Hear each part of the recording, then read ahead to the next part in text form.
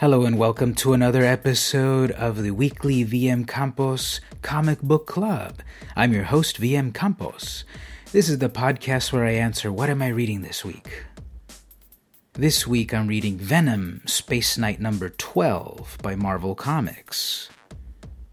Now I started reading Spider-Man comics in the late 80s, and I was there when Venom made his debut. I still have that copy of Amazing Spider-Man number 300.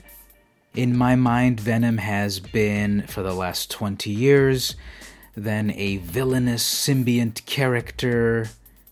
Eddie Brock was the first Venom. Eddie hated Peter Parker because stealing his thunder.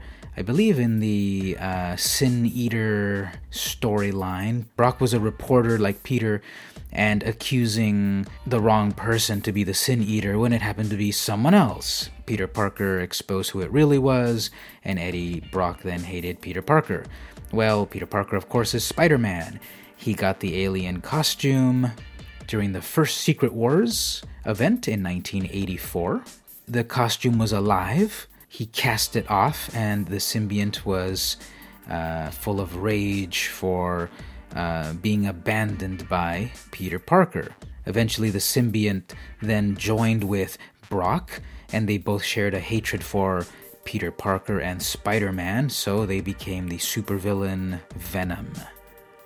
That's my version of Venom. Throughout the years, things have changed. More recently, Venom has actually bonded with Flash Thompson, an early character, I think appearing on the very first issue of the very first Spider-Man story way back in 1962, who was basically a bully, but the character has evolved. I like the summation page at the beginning here.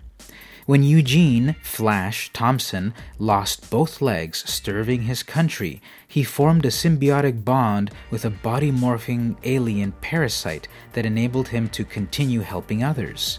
Now Flash is swashbuckling his way across the universe as Venom, Space Knight. I jumped on to issue number 12, well actually number 11, because I heard that the Venom symbiont might be possessing Peter Parker again. Again, I have a gap in my Marvel Comics knowledge, so I don't know that from between the early 90s and the 2010s, if there was any other instance where the Venom symbiote possessed Peter Parker again. But I wanted to see the Venom symbiote attacking and attaching itself to Peter Parker again. Well, that storyline started in Venom Space Knight number 11, and the very last panel, again, this is a spoiler-free podcast, but I can't really talk about 12 too much without a little bit of 11. Let's just say there's a cliffhanger. 12 starts off with right after that possibility, and the story starts off right away. We definitely see a different aspect to Spider-Man versus Venom in this series. After all, Venom is completely different at this moment. He's Venom Space Knight, thanks to Flash Thompson. The creative team is writer Robbie Thompson, artist Gerardo Sandoval, colorist Dono Sanchez Almara, and letterer VC's Joe Caramagna. Cover artists Zach Howard and Nelson Daniel. So I think Sandoval has a very good style. There's a couple of shots here that remind me of classic Todd McFarlane back in those issues in the 80s. Lots of action, very colorful. A couple of spots where I think perhaps things are a little cluttered, but it makes sense because there's a lot of action and there's a big fight going on.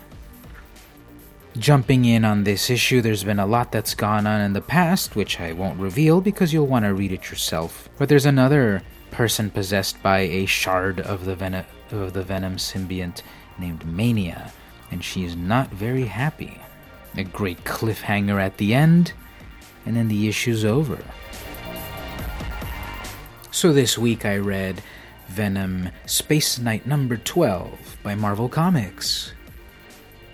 This has been the VM Campos Weekly Comic Book Club. See you next week.